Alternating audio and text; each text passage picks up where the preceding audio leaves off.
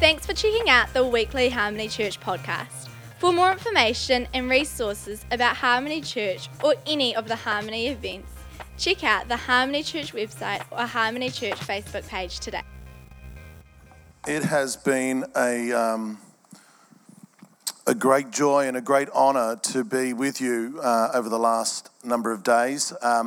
This isn't my first time in New Zealand. My family and I, around 2004, actually we lived in Wellington for about 13 months and enjoyed that, windy Wellington. It certainly is that.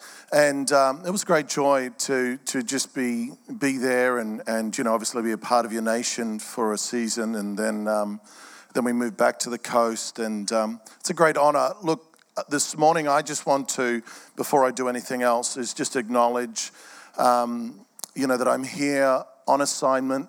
I'm an extension of my home church, Hope You See. So I want to greet you in the name of my senior pastors, Pastors Mark and Darlene Check, and on behalf of my church. I'm not an itinerant ministry. I'm not some guy that's unconnected and just trying to do good things for the kingdom. I am one of an army. And so when I stand here, I stand not in my own authority and not in my own anointing alone, but in the multiplied anointing of the sending dimension of my house. It's very important. I say that, to bring honor, but I say that actually to model something. Because as I travel around the world, there just seems to be this thing about, well, I've got an anointing and that gives me then a ministry, and that's not true. God will anoint a donkey, doesn't mean he has a ministry, right? But it is because we actually weaken the kingdom when that happens. I said I was going to be pastoral this morning. I am. I'm going to jump into that in a moment. But I say that just to say, I love the local church, and I love this. And I know that, just like in every family, there are frustrations. Dad gets up and says stuff, and you go, oh my goodness, and mum, she's always crying or, always hugging everybody. And, there's all the brothers and the sisters are always fighting. But it's okay. Like, that's family. That doesn't mean that you quit family, right? It's just what we are and how we are, and we make it work because, blood is thicker. Well, the anointing that joins us together and the oneness of the Spirit is thicker than any argument and any, you are ugly to me today. Well, that's fine. Call it and say it and all that. But we don't leave one another. How do I separate? We don't separate. One spirit, one heart, one vision. That's how you build an arrowhead in the city. That's how you pierce through what everybody else is doing. That's how you do that. You together, one army, one voice, one man standing, And so it's a great honor. It's a great honor to be here in the midst of the circumstances, as well as tragic as they are, and just be able to just maybe speak some life and stand in a posture in the Spirit.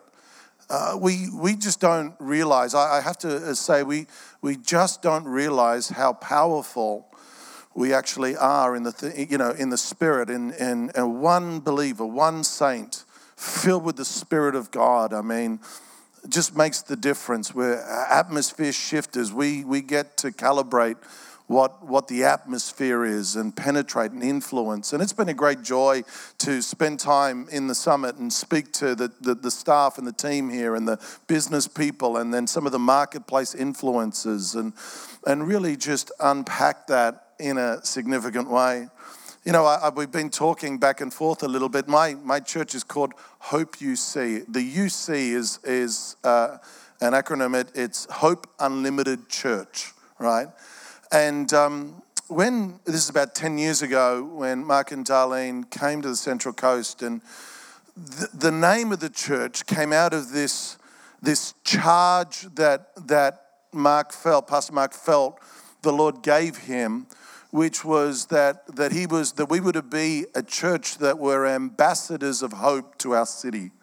And that's why he wanted to put hope in the name of the church. And, then we played around with the acronym and we felt it was really cool to put UC, because we literally are the hope that you see in our homes, in our neighborhoods, in our workplaces, in the day-to-day, that we're literally hope walking on legs in our community. And then the quest was, I remember really giving us a charge to say, we are called to be crusaders of hope, and let's go on a journey to discover, what does that look like? What does that feel like? Because hope is more than a word. It's more than a sentiment. It's something that actually people feel and see, and it's real. It's more, it's not just a nice notion. It's not just a pretty thing, but it's something else. When people ask me about Hope UC, and they say to me, well, Dave, okay, church, and like I'm talking about other Christians, and they say to me, so what's your church like? Explain that to me, and they think I'm going to talk to them for the next 20 minutes about Darlene Check and that we sing Shout to the Lord every week. And we don't. We don't at all. What I explain to them, I just say to them, look, I'm a pretty simple guy. And so the way that I can remember it is I have 3 symbols that I talk about when I talk about our church. And the symbols are a table, a greater than symbol, in the mathematics, the greater than, it's like a slide V, and a cloud. And here's what I say. This is how I explain the church. I explain the reason why the table is that as a church, we're aspirational, that everybody is invited to the table. Everybody's invited to the table of hope, and we look for opportunities to do that. We say that the table is a place of intimacy, and so no matter how big we get, we actually want to be intimate in our connections and authentic in our relationships with each other. And so that's a value, like that's the table. So when we're building something or there's a program or something that we're doing, if it violates the table, we don't do it. And let me tell you to the extent that we do that. The extent that we did that was that we decided that we weren't going to build a mega church on one site in the city because we value the table. Now, there's nothing wrong with big church, by the way. The problem is that when the church becomes several thousand people, if you try and put several thousand people in one meeting or one building on one Sunday service, the table is diminished. Because not because there's not an anointing there, it's powerful, but just the dynamics of just group dynamics begins to disintegrate at about the 300 mark. At 300 mark, the actual size of the gathering begins to work against intimate connection, and it feels event. And you then got to fight everything you can to try and make it intimate again. You've got to work double hard, triple hard. And by the time you get to several thousand, it's a real challenge. So one of the things we did was he said, as we saw when Mark and Darlene came, the first 3 years, the church grew at 40% every year.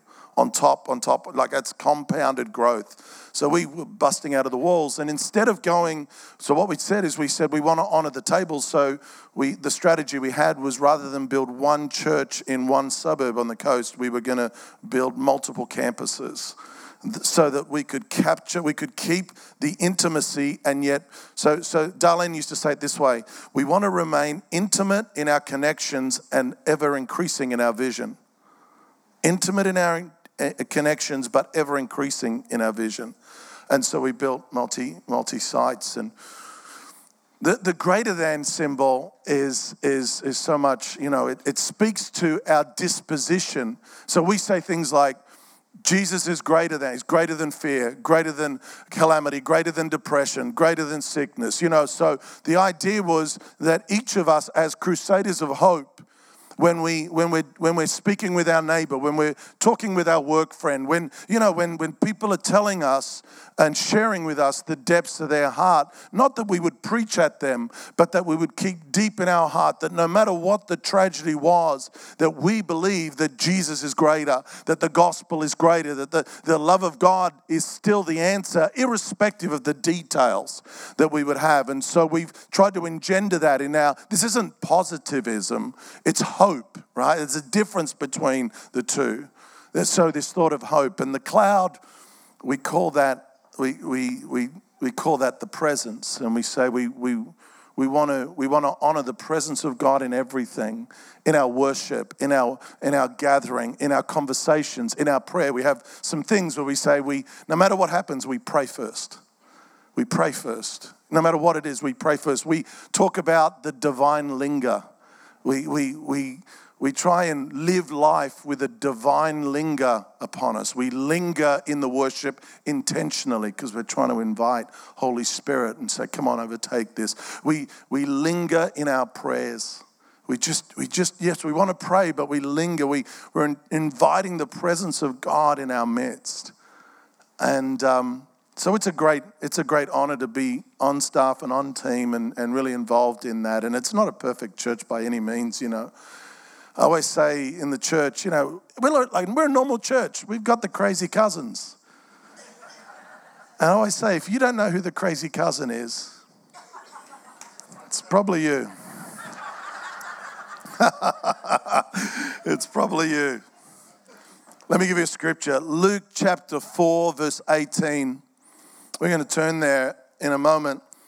Jesus is he's a good Jewish boy, so every Saturday on the Sabbath, he's been going to his local synagogue as a good Jewish boy, and the process there. They're quite long services, on a Saturday. And what would happen is that they would bring out the scroll, the Torah, and different. It wasn't like they had a NKJV Bible, so it wasn't like just, the Torah was different scrolls. Well, what would happen is the rabbi and his assistant, they would nominate a scroll, and what they would do is they would bring that particular scroll out for that Saturday, and they would bring it in, and then they would honor the congregation, the members of the congregation, by each Saturday they would hand the scroll to one of the young men or the emerging sons, as it were, in the synagogue, and his job would be to open the scroll and read it out loud, and then sit down. And once he sat down, then they would kind of unpack that and debate that amongst themselves. And so that was the practice. And the scroll could have been anything, it could have been Deuteronomy, it could have been Genesis, it could have been any part of the Torah. Well, this particular Saturday that's recorded here in Luke 4, Jesus is in the synagogue and they grab a scroll, and for whatever reason the Bible records that they decide to hand the scroll to Jesus. And Jesus opens the scroll up, and here's the part that Jesus is given to speak out. It's a part that's in the book of Isaiah. But Jesus does something different this Saturday than what they normally do. What they normally do is literally read it verbatim. They read the Torah verbatim, right? I mean, that's good. You're not supposed to change scripture. Jesus changes scripture. Because, see, when Isaiah wrote this prophetic psalm, he was prophesying the coming Messiah. This is what the Messiah would do. Jesus, in the audaciousness of himself, he reads it this Saturday as if he is the Messiah. He says this, it's in Luke 4 verse 18. He says, "The Spirit of the Lord is upon me, because he has anointed me to proclaim, to preach the gospel to the poor. He has sent me to heal the brokenhearted, to proclaim liberty to the captives and recovery of sight to the blind, to set at liberty those who are oppressed." He personalizes it. Have you ever just been in these sort of, when you're reading your Bible and it's almost like, as you read it, you go, that's God's ideal. You say, it's almost like it's separate to you where you go, as I read it, I know I'm supposed to be that and that's God's ideal and I'm working for that. But the reality is that for the New Testament believer, the Bible is not an ideal, it's your mirror. It's actually who you are. For most of us, we're just not awake to it yet. Let me read the same scripture, but this time out of the Passion Translation, because it brings out something. So in the Passion Translation, this is how it reads. It says, this is Jesus speaking, but through the Passion. It says, the Spirit of the Lord is upon me, and he has anointed me to be hope for the poor, freedom for the brokenhearted, new eyes for the blind, to preach to prisoners, you are set free. I have come to share the message of Jubilee, for the time of God's great acceptance has begun. Jesus was anointed of the Father because of something.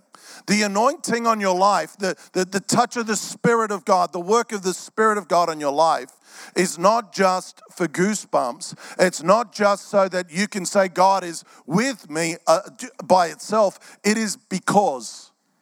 You see, the work of the Spirit on your life has a purpose beyond you. It's in you and upon you, but it's always attached to a great purpose. No matter who you are, whether you are a worship leader, a youth, kids, whatever, or whether you are a doctor, lawyer, barrister, candlestick maker, baker, I don't know, the list can go on. The anointing is upon you because of something. There's a purpose behind it. And it's not something that you leave when you leave this building. It's not something that you go, well, yes, I'm anointed to come to church. I'm anointed to pray at home. I'm anointed to be a part of my Connect group. You are that, but you're anointed way beyond that. The anointing translates. It translates into your school as a student. It translates into your workplace. It translates into your neighborhood. It translates into your sporting fields. The anointing is is put on you and is assigned for a purpose for you. And it feels like something, and it looks like something. It looks like something. The anointing on you looks like something in the marketplace. Looks like something. R.C. Sproul, who's a great theologian, he wrote this comment about Jesus, and he says, the word Christ, when you say Jesus Christ, he says Christ is so often used in conjunction with the name Jesus that we tend to think of it as his surname or his last name. He says, however, Christ is not actually Jesus' last name. His actual name, Jesus' name would have been Jesus bar Joseph, meaning Jesus the son of Joseph. That's actually how he would have been known. Rather, Christ, the thought of Christ is a supreme title given to Jesus. And what does it mean? He says, the meaning of Christ is drawn from the Old Testament. God promised the ancient Israelites that the Messiah would come and deliver them from their sin. The idea of the Messiah carried into the New Testament with the title of Christ, right? The Greek word Christos is from where we get the English word Christ, is the translation of the Hebrew term Mashiach, which is the source of the English word Messiah. Mashiach in turn is related to the Hebrew word Meshach. Are you still with me? It means to anoint. In other words, when the New Testament says Jesus Christ, what it is saying is Jesus, the anointed one. Jesus, the anointed one. When the New Testament is talking about Jesus, it's talking about the anointed one. And in the Old Testament, we find the anointing. The anointing was always, we anoint, the priests were anointed, the kings were anointed, the prophets were anointed. Jesus came as the anointed one and was set apart. The Bible says the anointing on him set him apart or commissioned him for a work. Now we know the work that in 1 John 3:8 it says it talks about the work that Jesus is anointed for. And it says 1 John 3:8 it says, but when people keep on sinning, it shows that they belong to the devil who has been sinning from the beginning. But the Son of God, talking about Jesus, he came to destroy the works of the devil. The anointing on Jesus was given to him for the assignment to destroy the works of the devil. Now here it is. If you're born again, you have an anointing. And the anointing on your life is no different to the anointing on Jesus' life. That the anointing on you is actually given to you to destroy the works of the devil.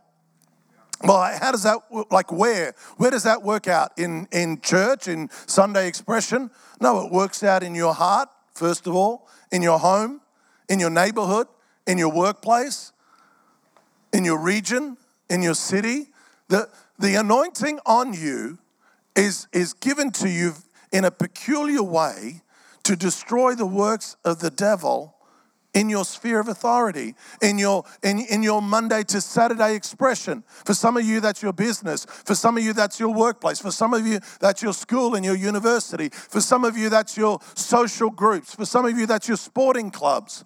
But the anointing on you is given to you to destroy the lies and the work of the devil in the lives of people around you Monday to Saturday. Amen? It's got to turn into, it's got to be that practical. Now, you say, well, Dave, that's great and that sounds fantastic, but I mean, how does that work out? Well, that's what we've been talking about at the summit for the last, yesterday, and we'll talk some more this afternoon about that. I've been telling stories because I like to tell stories about how this works out, and I'll tell a story that I told the other night, but many of you weren't there, so. There was a young girl in our church, and she's a wonderful worship artist, like wonderful. Anyway, she was already beginning to write some beautiful worship songs, and as a result of it, through really a series of events, a lady in America offered to sponsor this young girl. She was in her early 20s, sponsor her for 2 years, pay all her flights to fly to America to actually go to Bethel, and pay her accommodation, pay all expenses for 2 years so this girl could go to the supernatural school at Bethel and really hone this real gift of worship expression. And this lady was going to underwrite it all. And so this young girl, her name's Bonnie, she called me and told me this over the phone and then said, can we have a coffee? So I thought, great, this is fantastic, So I go and have a coffee. And the moment we sit down to have a coffee, I think to myself, she's not just calling me to brag. I mean, I think she's got a question. I could see, she's dancing around. She's telling me about how amazing it is. And something inside of me goes, no, she's got a question. And I said to her, Bonnie, this is fantastic, awesome. And I said to her, so why am I sitting here having coffee with you? You could have just told me on the phone this, and I'm a great friend, I'm a pastor in this church. I said, why am I here? And she says, because there's just this little thing. She says, it's just this little thing that's kind of on the side that's just got me maybe not fully convinced that I should take this thing. I said, well, what's that? And she says, I'm really actually, she goes, I'm a bit embarrassed about it because it's this little secular art thing.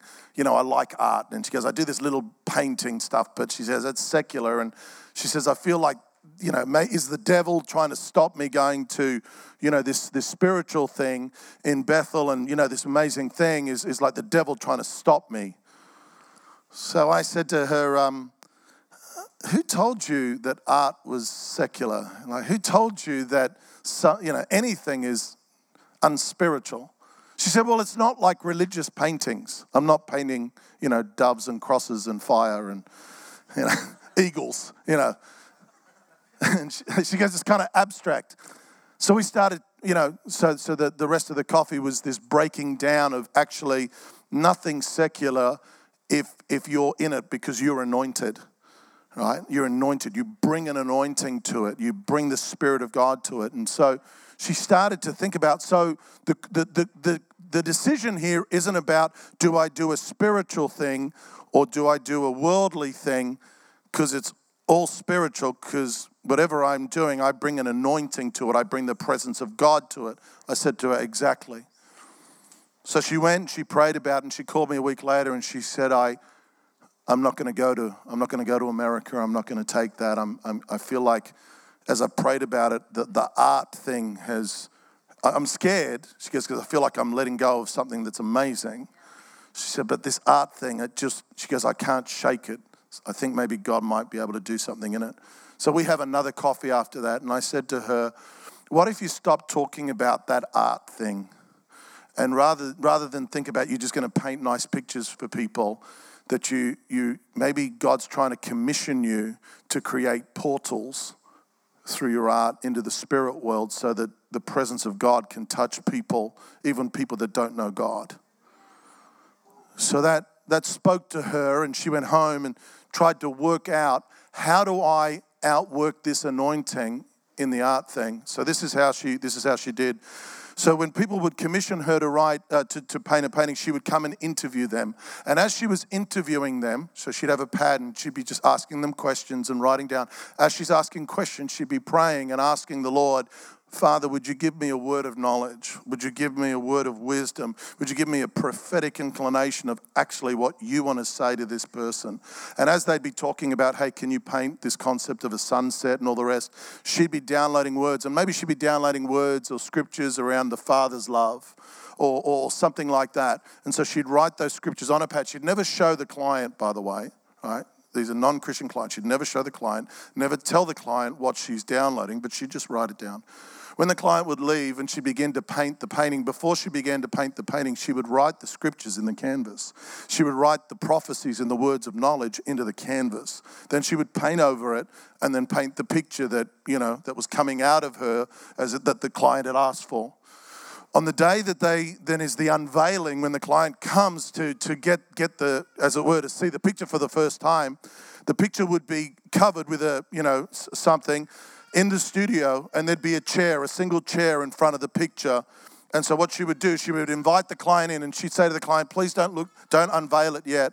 I'm going to leave you for 10, 15 minutes, and I'm going to ask you to just unveil the picture and sit down, have a look at it, and just let it speak to you. Because, arty people, they like that stuff, right? This is like, they're all creative and all that sort of stuff. So she said to me, she called me, when I check in on her every little while, said to her, how's it going? She goes, Dave, unbelievable. I said, what's going on? She said, I'll walk back in after 10, 15 minutes. And she goes, many a time the client is on the floor, like crying, just inconsolable. And she says, I picked them up and put them back together. They got the puffy eyes and all this stuff going on. And she's like, tell me what's going on. And they would say things like, I don't know what's going on, but I know I asked you to paint me a sunset or something, but every time I look at that picture, I can't help but be overwhelmed by the memory of my father. So let's give an example. My father and just his love for me, and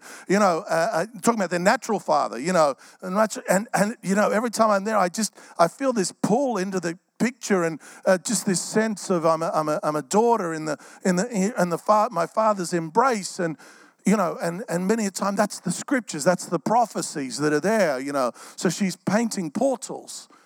She's painting portals because that's how she's outworking the anointing in her. Do you get that? The anointing looks like something. It feels like something. It manifests something. And we, one of our challenges in the church, I'm talking about all of us in the church, is that we tend to have religious eyes on how the anointing works, on how God can work. So think about, for me, I'm in my strength finders, one of my key things is maximizer, right? So I'm a maximizer. So it's like, well, how am I going to outwork that? How is the anointing going to outwork itself in the marketplace for me? So I many years ago, like 5, 6 years ago, I coached a bodybuilder. Not about his body, because, what have I got to say? This guy looked like an Adonis, like this Greek god. He was a beautiful guy and, muscles on his muscles. And the reason he asked me to coach him was he actually asked me to coach him because he'd become so narcissistic that he lost the ability to communicate with women. Because every time he was in front of a girl, he just wanted to talk about his meal plan and the size of his bicep. And but he was a young guy and he didn't want to be, like somehow he'd come to a crisis point and he didn't want to be that guy, didn't want to be old and alone with all his muscles at 65, And so I coached him. I remember I coached him for about 6 years to help him recalibrate his life and be able to get some balance in there. You know, I thank God he's married today. Hallelujah, right?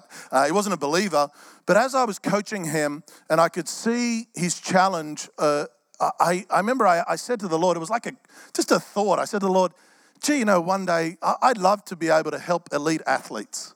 That was just like a thought. I was like, I'd love to be able to help them. Of course, not in their physical dimension, but just, you know, this balancing of their life. Gee, that'd be awesome. And it was just a throwaway comment. Gee, I'd love to do that. 2 years ago, I'm online speaking to a group of, I just think, pastors and leaders in the church in Australia talking about marketplace ministry. And what I don't know is online is an elite athlete in the NRL field in Australia watching me.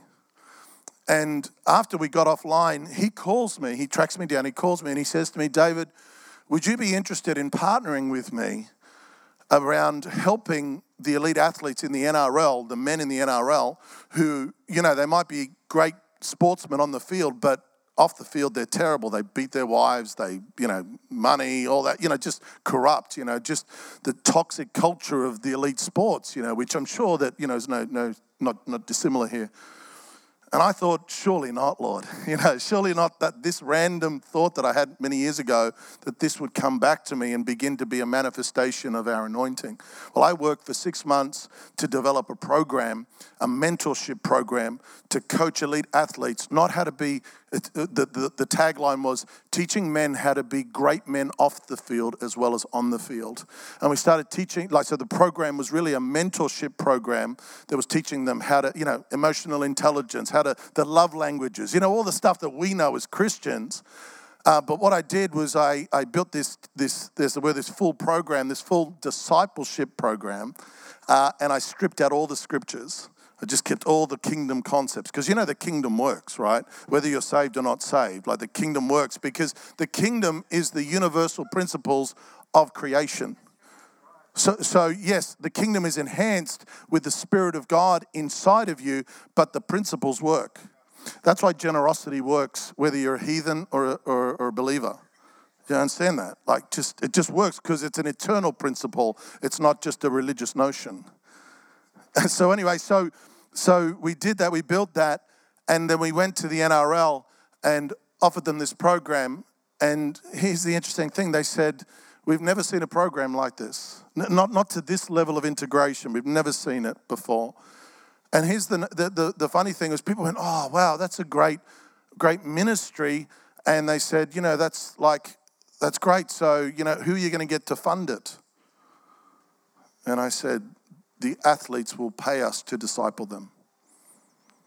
Not only will the athletes pay us to disciple them, but the NRL, the national sporting body, actually offered and said, we will put $2,500 for every athlete that says yes. We will pay out of our pocket.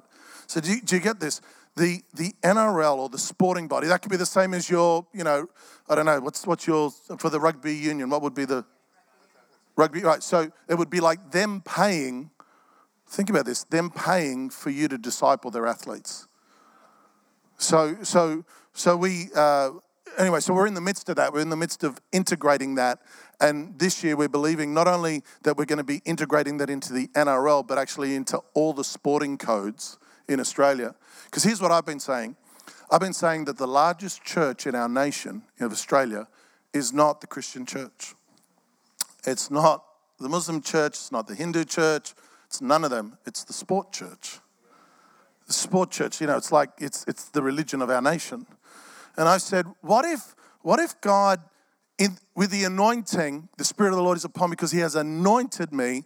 What if God wants to take the anointing into the sport world of our nation and begin to disciple it from the inside out? That's how the anointing was. So the question I have this morning is, so what's your assignment? And how are you going with your assignment? It doesn't have to be, you know, Bonnie Gray did not, now, by the way, let me finish the story of Bonnie Gray.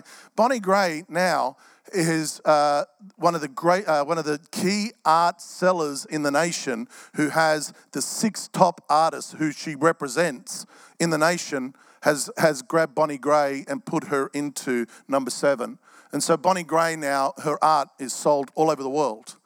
Not only she's all over the world, this year she got invited to go to Paris later this year to be the key artist to the dignitaries or the rich and famous in Europe. They go to this retreat for 4 days, and she's been asked to be the artist that comes and does like a 4-day workshop with these elite. So she's got to teach them how she gets her inspiration for her art. So do you understand? Like, this is a little girl, this is a little 20-something-year-old girl in the Central Coast that said that little art thing is just in my heart and I'm not sure what to do with it. Like, big things start by little things. So you might go, but I've only got a little thing. I've got this little, I'm not the boss at work. I'm just the worker. My Bible tells me there was a cleaner in the house of a general who had leprosy, who was able to be the hinge, as it were, for his life to go and get healed in Israel and come and actually become, as it were, a follower of God, called Naaman. She wasn't the head of his house, she was the cleaner. Christine King, I told this story, I'll say it again. Christine King was a single mother fleeing domestic violence on the welfare benefit for 10 years, came and joined our Entrepreneurs Academy that we built at our church. So we trained kingdom entrepreneurs, we coached them.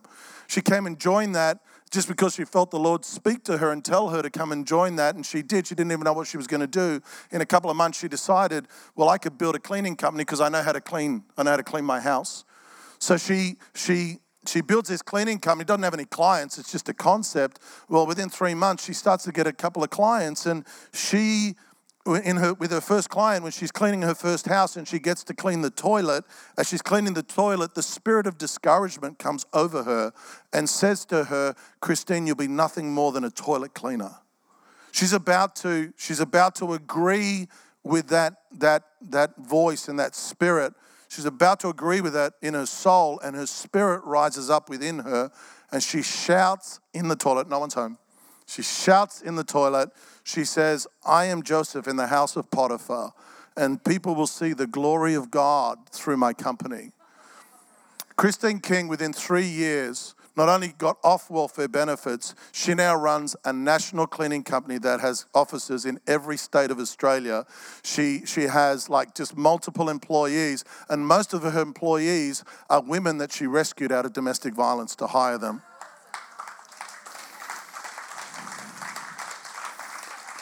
So it really doesn't matter where you start. In the book of Job, it says, though your beginning was small, listen to this, someone needs to hear this. Though your beginning was small, yet your latter days will greatly increase. That's what the anointing does. Jesus says, hey, I'm anointed. And he declares what he's anointed for. He's anointed for hope. He's hope to the poor in spirit, the poor in heart. Those that, the most poorest people in your city drive Mercedes. I saw a guy just past the hotel yesterday. I heard him before I saw him driving this Lamborghini. That used to impress me when I was 20 years old. I'm not denying that's a wonderful car. I'm just saying I don't automatically think, gee, that guy's rich. Because actually, he might be terribly poor. Now, he might be wonderfully rich as well in the sense of, pure heart and everything else. But Jesus says the anointing, what it makes you hope for the poor. You are commissioned to be hope for the poor in your sphere, in your workplace, in your school, in your expression tomorrow. You are hope for the poor. You are that because the anointing is upon you. You are freedom, listen to this, for the brokenhearted. You are the walking love of God in that school tomorrow, in that workplace, in your home, in your neighborhood, to your neighbor, in this city. You are anointed to be freedom for the brokenhearted. There's lots of brokenhearted people in this city right now. And I understand that we grieve, but the Bible says that we don't grieve like the world grieves. And so I'm not telling you, I'm not suggesting that you're not going to be grieving or that you're not grieving. But the exhortation of Scripture says that we don't grieve the same way. And that doesn't make us better. What it means is we're equipped to be freedom to the brokenhearted this week. but I'm grieving. Yeah, I know that, but we don't grieve because the same way, because we are not people that are without hope. Do you understand? That's the difference. It's not that, we're in denial. That doesn't work. Denial is the first stage of grief. But then you've got to go from denial to acceptance, and then anger, and then resolution. You've got to go through the stages. I love this. He says, the anointing on me makes me new eyes to the blind. Think about this. How do you become new eyes to the blind? Because your job, my job, is to reveal how the Father is at work in the lives of those that don't know Him yet. You become their eyes, as it were. You explain the goodness of God. When you're there, I remember we were teaching our prophetic team, teaching them evangelism. We're talking about prophetic evangelism, and we said, let's explore maybe some things that we don't. And so what we did is we spent about 6 months last year becoming proficient in interpreting dreams, right? And here's what we said. We said, sometimes, when you're speaking to someone and, maybe the God topic comes up or whatever, there's an opportunity and they go, God doesn't speak to me. Well, what we actually coach one another in this. We said, doesn't speak to you, and we said, like, do you dream? Like, do you have dreams? And they're like, oh, yeah, I dream all the time, Do you ever remember any of your dreams? Oh, well, not really, but yeah, maybe this one. Sure, tell me the dream. And as they tell the dream, we just believe God that the dream's prophetic. As a matter of fact, my opinion is that most dreams are prophetic, whether you're saved or unsaved. It's just that we don't know the language, so we're foreigners to the dream. We're foreigners to the language. And so we coached our people to say, really? That was the dream? Well, I believe God speaks to us in dreams. And actually white means this, and, water means this, and gold means this. And, maybe God is speaking, and our people have begun to do that. And it's an excuse to prophesy. It's under the banner of, dream. I'm telling you, how do you become new eyes for the blind? You show believers how the Father is already at work in their lives even before they come to Christ. Every one of us, before we came to Christ, it wasn't like when we came to the altar that God went, oh, hello. Oh, I didn't. Oh, great. Yeah, great. Now you're my child. Now I'm going to be engaged with you. It's like, no, I knew you. I've been calling you. I've been chasing you. As a matter of fact, I think believers are, it's like God chases you through all your dirt and all your tragedy and all your rebellion, loves you in spite of it all. Then you become His son and His daughter and you stuff up and you think that God hates you. It's like, what are you talking about? When you were a heathen dog in rebellion against Him, He loved you with an unending love. He chased you down like God's the ultimate stalker. He's the ultimate stalker. Like He just stalked you and chased down and overwhelmed you with His love. And now that you're His son or His daughter and you stuff up and you do something stupid, you say, oh, He's washed His hands. Is that? It's the most ridiculous notion. We are new eyes for the blind. I love this. We're anointed as proclaimers of freedom. We proclaim the love of God in the midst of it all. Yeah, but God loves you. Yeah, but the love of God, God's not intimidated by your fear. He's not intimidated by your shame and your guilt and your muck. And the love of God, we proclaimers of freedom. That's what the anointing does for us. I love that. I love that the body of Christ in Christ Church, every saint, not just the pastors, not just the ones on staff, every one of us are anointed this week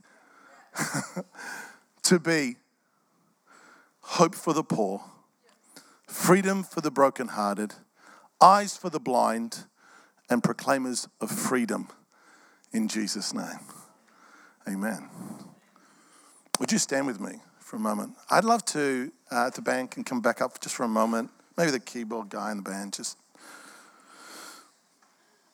What I'd love to do, I just feel like even as I've been speaking, right, like how it works. Let me just say, maybe just explain something to you. So I'm a revival guy. I grew up in a revival church, and I was used to when a prophet came to town, traditionally, that meant that the guy was going to come or the girl was going to come, and she was going to pick about 20 people out of the crowd and read their mail, and everyone was going to cry, and that's all good. Like I'm telling you, hang on, listen, that's good. Like, let me not knock that. But it became the only kind of filter in which I understood that the prophetic ministry could operate. I never understood that actually when a prophet comes in your midst and sometimes just delivers himself or delivers a burden, that in that burden itself, it becomes prophetic to me. And it not only prophesies in the moment that he delivers it or she delivers it, it continues to prophesy to me until it kills the things inside of me that are not aligned to that prophetic declaration. Prophecy is actually supposed to kill a part of you. It's the part of you that would resist it, that's not awoken yet to that dimension of Christ in your life and your assignment. That's what the prophetic does. It comes and it agitates and it sits inside of you and it rocks you and it rocks you. It continues to, if it's authentic and real, and it rocks you and it shifts you. And what happens is that the prophetic is always supposed to transform you, move you, awaken you to more of Christ. And so how will you know if I prophesied to you? You'll know because this word will be like shut up inside of you, and it'll begin to haunt you a little bit. And you'll get out there on Tuesday and you'll be, Monday, Tuesday or Wednesday or whatever, and you'll be in the workplace or in the school or whatever, and this thought will come, I'm anointed to stand in this place. And I'm on assignment, and the anointing looks like something, and maybe right now it looks like hope. Maybe it looks like faith.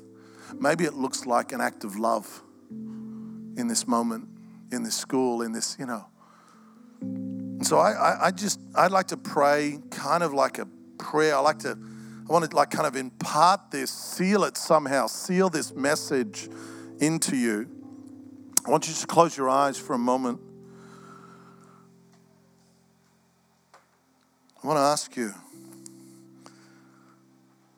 if the Spirit of the Lord is upon you, are you going to say yes to that? Are you going to say, yes, Lord, I receive that anointing.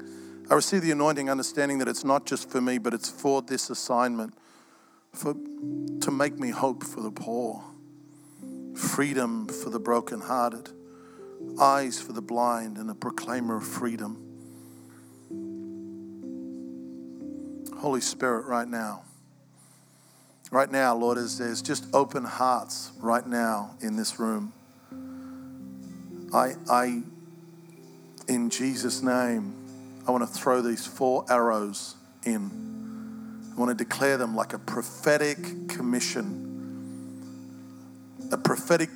of your anointing upon this church, upon these people, upon this assignment, even right here, right now. It's not a new assignment, it's the assignment that they've been on. I just get an opportunity to bring a different color to it that complements what's already been happening here. So here's the prayer, here's the arrows. Father, right now, every heart that's open, every spirit that's saying, yes, Lord, count me in this prayer. Yes, Lord, count me in this prayer. I pray right now, in Jesus' name, I declare the anointing upon you equips you, empowers you to be hope for the poor in spirit, a word of life, that even as people talk about, the different things that are going on, that you'll say, God's greater than that. The gospel is greater, and somehow be the gospel. Be that witness, Lord. Hope for the poor. I declare right now, in Jesus' name, the anointing will make us freedom.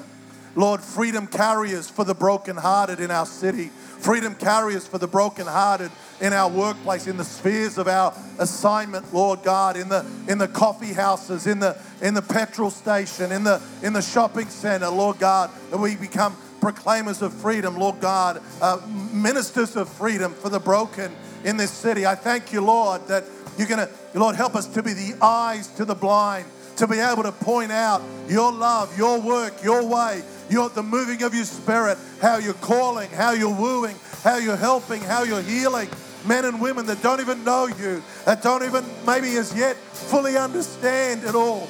But thank you, Lord, we're being those eyes for them. And Father, we thank you right now. You're giving us an anointing to be proclaimers of freedom, of life, of liberty, of grace, of the goodness of God, of the love of God, of the mercy of God, of the forgiveness of God. Father, we thank you. We've received an anointing.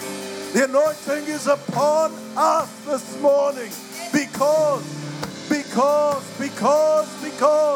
the anointing is upon us. Father, we thank you. Holy Spirit, we acknowledge it. We receive it. We thank you for it. In Jesus' mighty name, amen.